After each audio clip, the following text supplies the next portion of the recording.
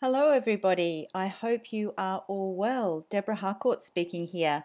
And I must first of all apologize for my absence. Going to do regular podcasting was my intention, but life gets in the way sometimes, doesn't it? And I really wanted to wait until I'd completed my summer reading, which, as some of you might know, was the essays and speeches of Loris Malaguzzi from 1945 until 1993, the year before he unfortunately passed away. And I guess the reason why I wanted to undertake that summer reading was to give me further insights into his thinking. So, where did the schools of Reggio Emilia start? What promoted them? What thinking were they doing, back starting with Villacella and all the way through to the centres that they have now. So many things have struck me about the reading, but one of the things I would like to talk about today is around this notion of environment as the third teacher, although my understanding is our colleagues in Reggio Emilia will refer to it as context as the third teacher. So the relationship that children and adults together develop with the materials, resources, and furnishings, which is really what I wanted to focus on today. So let's just have a little bit of a deep dive. And I'm going to start off with just a very, very short reading passage that is from page 229 from the book of Essays and Speeches. And one of the things that our colleagues in Reggio Emilia did, and obviously under the guidance of Loris Malaguzzi, was to construct places and spaces for children that refuse concessions to home-like or childish spaces. And one of the things that we often hear when we are talking to early childhood educators is that they're trying to create home-like spaces. But my reflection on that is, as I have discussions with early childhood educators in Australia, recently in Malaysia, where I have been this week, and in other places, is if we're making the environment more home-like, it's almost as if the child is living in a home-like environment 24/7, moving as they make that transition from their home to school and back again.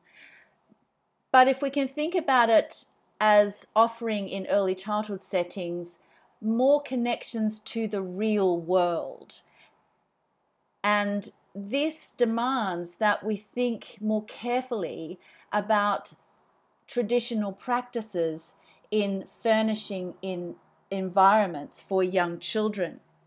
And if we can think about, I'll go back to page 229 from the book, rather look at the places as expressing thoughtful approaches to a large atelier. So an atelier has emphasis as a place for thinking.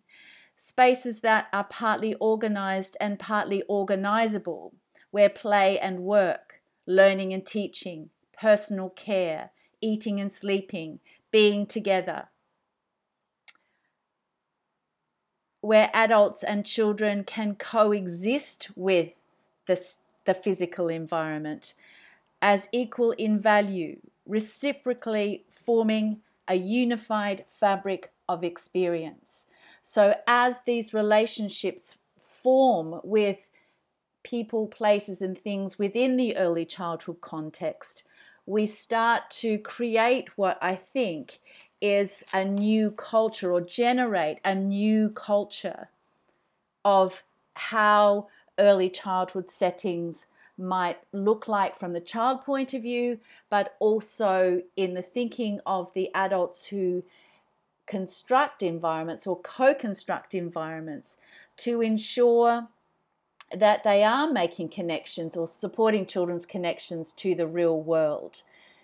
And I guess as I've looked through several websites of new services that are opening across Australia, they're all, for me, they all look very similar. They're all the same. They all have timber furnishings. They're all replicating, I guess, from catalogues, similar things. And I'm wondering, can we give a little bit more thought to the kinds of environments that we are constructing for children? So I'm wondering if we can disrupt this equilibrium about what constitutes appropriate furnishings and resources for children in early childhood settings. I wonder if we can have a dialogue and a conversation about, well, what do these resources that we see in these new settings, what are they actually saying to children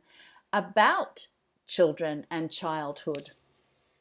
So I'm wondering if it's possible for us to think about being very, very purposeful in the kinds of furnishings and resources that we offer young children, and wondering if it's possible, if the furnishings in themselves could be a protagonist for children's thinking. And I visited a lovely, very old centre in Manly in Queensland a few weeks ago. It's a kindergarten that has been in place for a very long time. And in one of the rooms, there is the original home corner furnishings that have been lovingly restored. And the kinds of stories that the children are telling about that furniture, and in some cases, for some children, their parents went to that kindergarten. And so there's some thinking around, well, I wonder what my mum or my dad played when they were in the home corner. What ideas did they have when they were in this home corner? And the furniture itself acts as a protagonist for thinking. There is also a couple of centres that I work with in Sydney who are going through a very long change process. And over time, as they re-resource their centre, they're giving a lot of thought to the provocations of things like tables and chairs. So they're buying old tables and chairs, sometimes cutting them down so they're accessible to very young children, but sometimes also leaving them as adult size, particularly with children who are 3 to 5 years of age. And the conversations that are going on now with children, particularly around a large dining table, are, oh, well, I wonder what kind of conversations have happened here. I wonder who sat here. Were there children? Were there adults? Did the grandparents sit there? So these furnishings are now provoking conversations that are so rich and so meaningful for children, and giving them an opportunity to, I guess, look back into history, and the furnishings are suggesting to the child that there is a story. There might be a scratch on the table. There might be, a hot glass or cup might have sat there, and I wonder what that is. I wonder who put that there. And these conversations between children are extraordinary in terms of looking back into that history. So I would like us to think about the potentials of the furnishings and really begin to research the role of furnishings as closely as we do other aspects of our pedagogical practice. There is another centre at Kalanga, which is close to Brisbane, that has started a new tradition for birthdays, whereby there's a beautiful tray with a beautiful tea set on it, and up to 5 candles sit on the tray. And the birthday child is offered a lovely, lukewarm, I might add, cup of tea, and they light however many candles there are, and they sit on a table with a tablecloth and sing happy birthday to the child. But then there's a discussion around the teacups, because the teacups and the teapot are very old. And I wonder who else has drunk from this teacup. And I wonder if they celebrated their birthday with a pot of tea. And who did they celebrate it with? And did they sing the happy birthday song? So again, there's this beautiful tradition unfolding around birthdays, but there's an opportunity here for the children to express what their thinking is around the past and possibly the future. So I'm wondering if we could begin to think about in early childhood a deep dive into the furnishings that we're offering children, rather than however beautifully designed they are, that they come out of a catalogue and they're brand new and they don't have a history to tell. It's really, I guess, the children are constructing a history around it from scratch. But I'm suggesting that if we begin to look at being sustainable and repurposing things, there is a piano in one centre that belonged to one of the teachers when she was young. There's another centre that has a canoe in the outdoors which belonged to the director's father. And while those pieces of furnishings and resources come with a history, the children can add to that history. So it's like a very, very long story of history that the materials are able to provide children. So in this way, I think the uniqueness of each early childhood setting could be more evident, rather than a bland recreation of something that I guess is seen as quality or is sold to parents as quality. But I think to suggest to children that we need to have a sustainable future, but also suggest to children, and I guess suggest to educators as well, that there is a possibility here, a very rich possibility here, for us to use materials and resources that gift children the possibility of a heritage, gift children the possibility of having rich and deep conversations about what has happened before with these materials. But also, I guess, I'll go back to this notion of the furnishings themselves, the context, the relationship that the adults and children are building with these furnishings might be able to help us with new educational content, new inquiry, new possibilities, maybe new methodologies of working with children that include a strong connection to the materials and resources. So in this way, I think we might be able to support children in an appreciation of the past, because the past is, or the distant past is, a very difficult concept for young children to connect with. But I think it's possible that the children can be co-authors and co-constructors of their knowledge of the materials that they're working with, and they can add their own piece of history to it.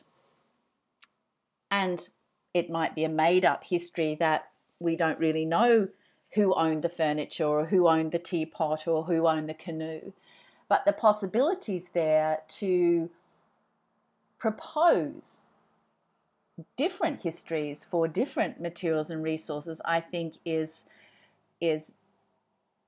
very interesting. And I'd like us to perhaps have an ongoing conversation about these possibilities. And I guess for me, it's really hit home, not just because of the readings that I have been doing, but I'm also thinking about what I see now and what is being sold as quality. And I think there's some kind of faithfulness to traditions, that we've always had child-sized furniture, or that everything has to be small. and we're constructing institutions, if you will, for children, and having everything that is down low. And I guess it comes back to the image of child as the competent and capable child. And I remember clearly just a couple of months ago when the teachers in one particular room had introduced an old dining table with chairs that none have been cut down. And there was a little person who was about 3, 2.5, 3, who climbed up on one of the chairs, and I think he sat there for probably 40 minutes just looking around, because he was looking at his kindergarten from a whole new perspective. He'd never seen his kindergarten from up that high before. So these notions of multiple perspectives as well, multiple perspectives of history, but physically different perspectives when you can sit up high. And the opportunity for children to have a range of perspectives offered to them. I'm absolutely not saying that we shouldn't have child-sized furniture, but what I am saying is, can we think about the possibilities of these different perspectives coming together, and not just hold faithful to an early childhood setting must have all small stuff and now it all must be timber, but thinking about the possibilities of repurposing furnishings that you might find in an op shop, or you might have something in the garage, or you're on one of the marketplace sites where things are a little bit cheaper. In a nursery classroom not so very long ago, I saw a beautifully carved mirror that was down on the floor, that had been part of a dressing table, and it was down on the floor with some beautiful lights around it for the babies to explore. Yes, it was safe, it was connected to the wall so it wouldn't fall on anybody, but just the children were fascinated with the shape, and they were running their hands around the timber on the outside. So I think the possibilities here are enormous in terms of changing our pedagogy and changing the content so it actually connects more strongly to the physical environment, rather than just seeing the physical environment as the third teacher, actually adding a rich context to the physical environment that is suggestive for conversations, that enables rich connections to the children's lives that they are living while they're in an early learning centre or an early childhood centre. And the joy of constructing those histories, whether they're made up or we actually know the history of the furnishings, I think is so terribly interesting, and I think very important for children to have a school to go to, an early childhood centre to go to, where they can find and construct and reconstruct the rhythm of life, but it's connected to real things, not pretend things. And I think there's a great possibility here for us to actually really accelerate children's learning in their understanding connection to the real world if we actually offer them real world experiences, albeit in an early childhood setting. So I hope in this podcast that I've been able to offer you some snippets of thinking, teasing out in my own head what the possibilities are, but also I'm very interested to hear from you what you're doing in terms of moving away from environment as the third teacher to a rich context, so that the environment the physical environment is very reliant on the relationships that children develop with it, that the teachers develop with it.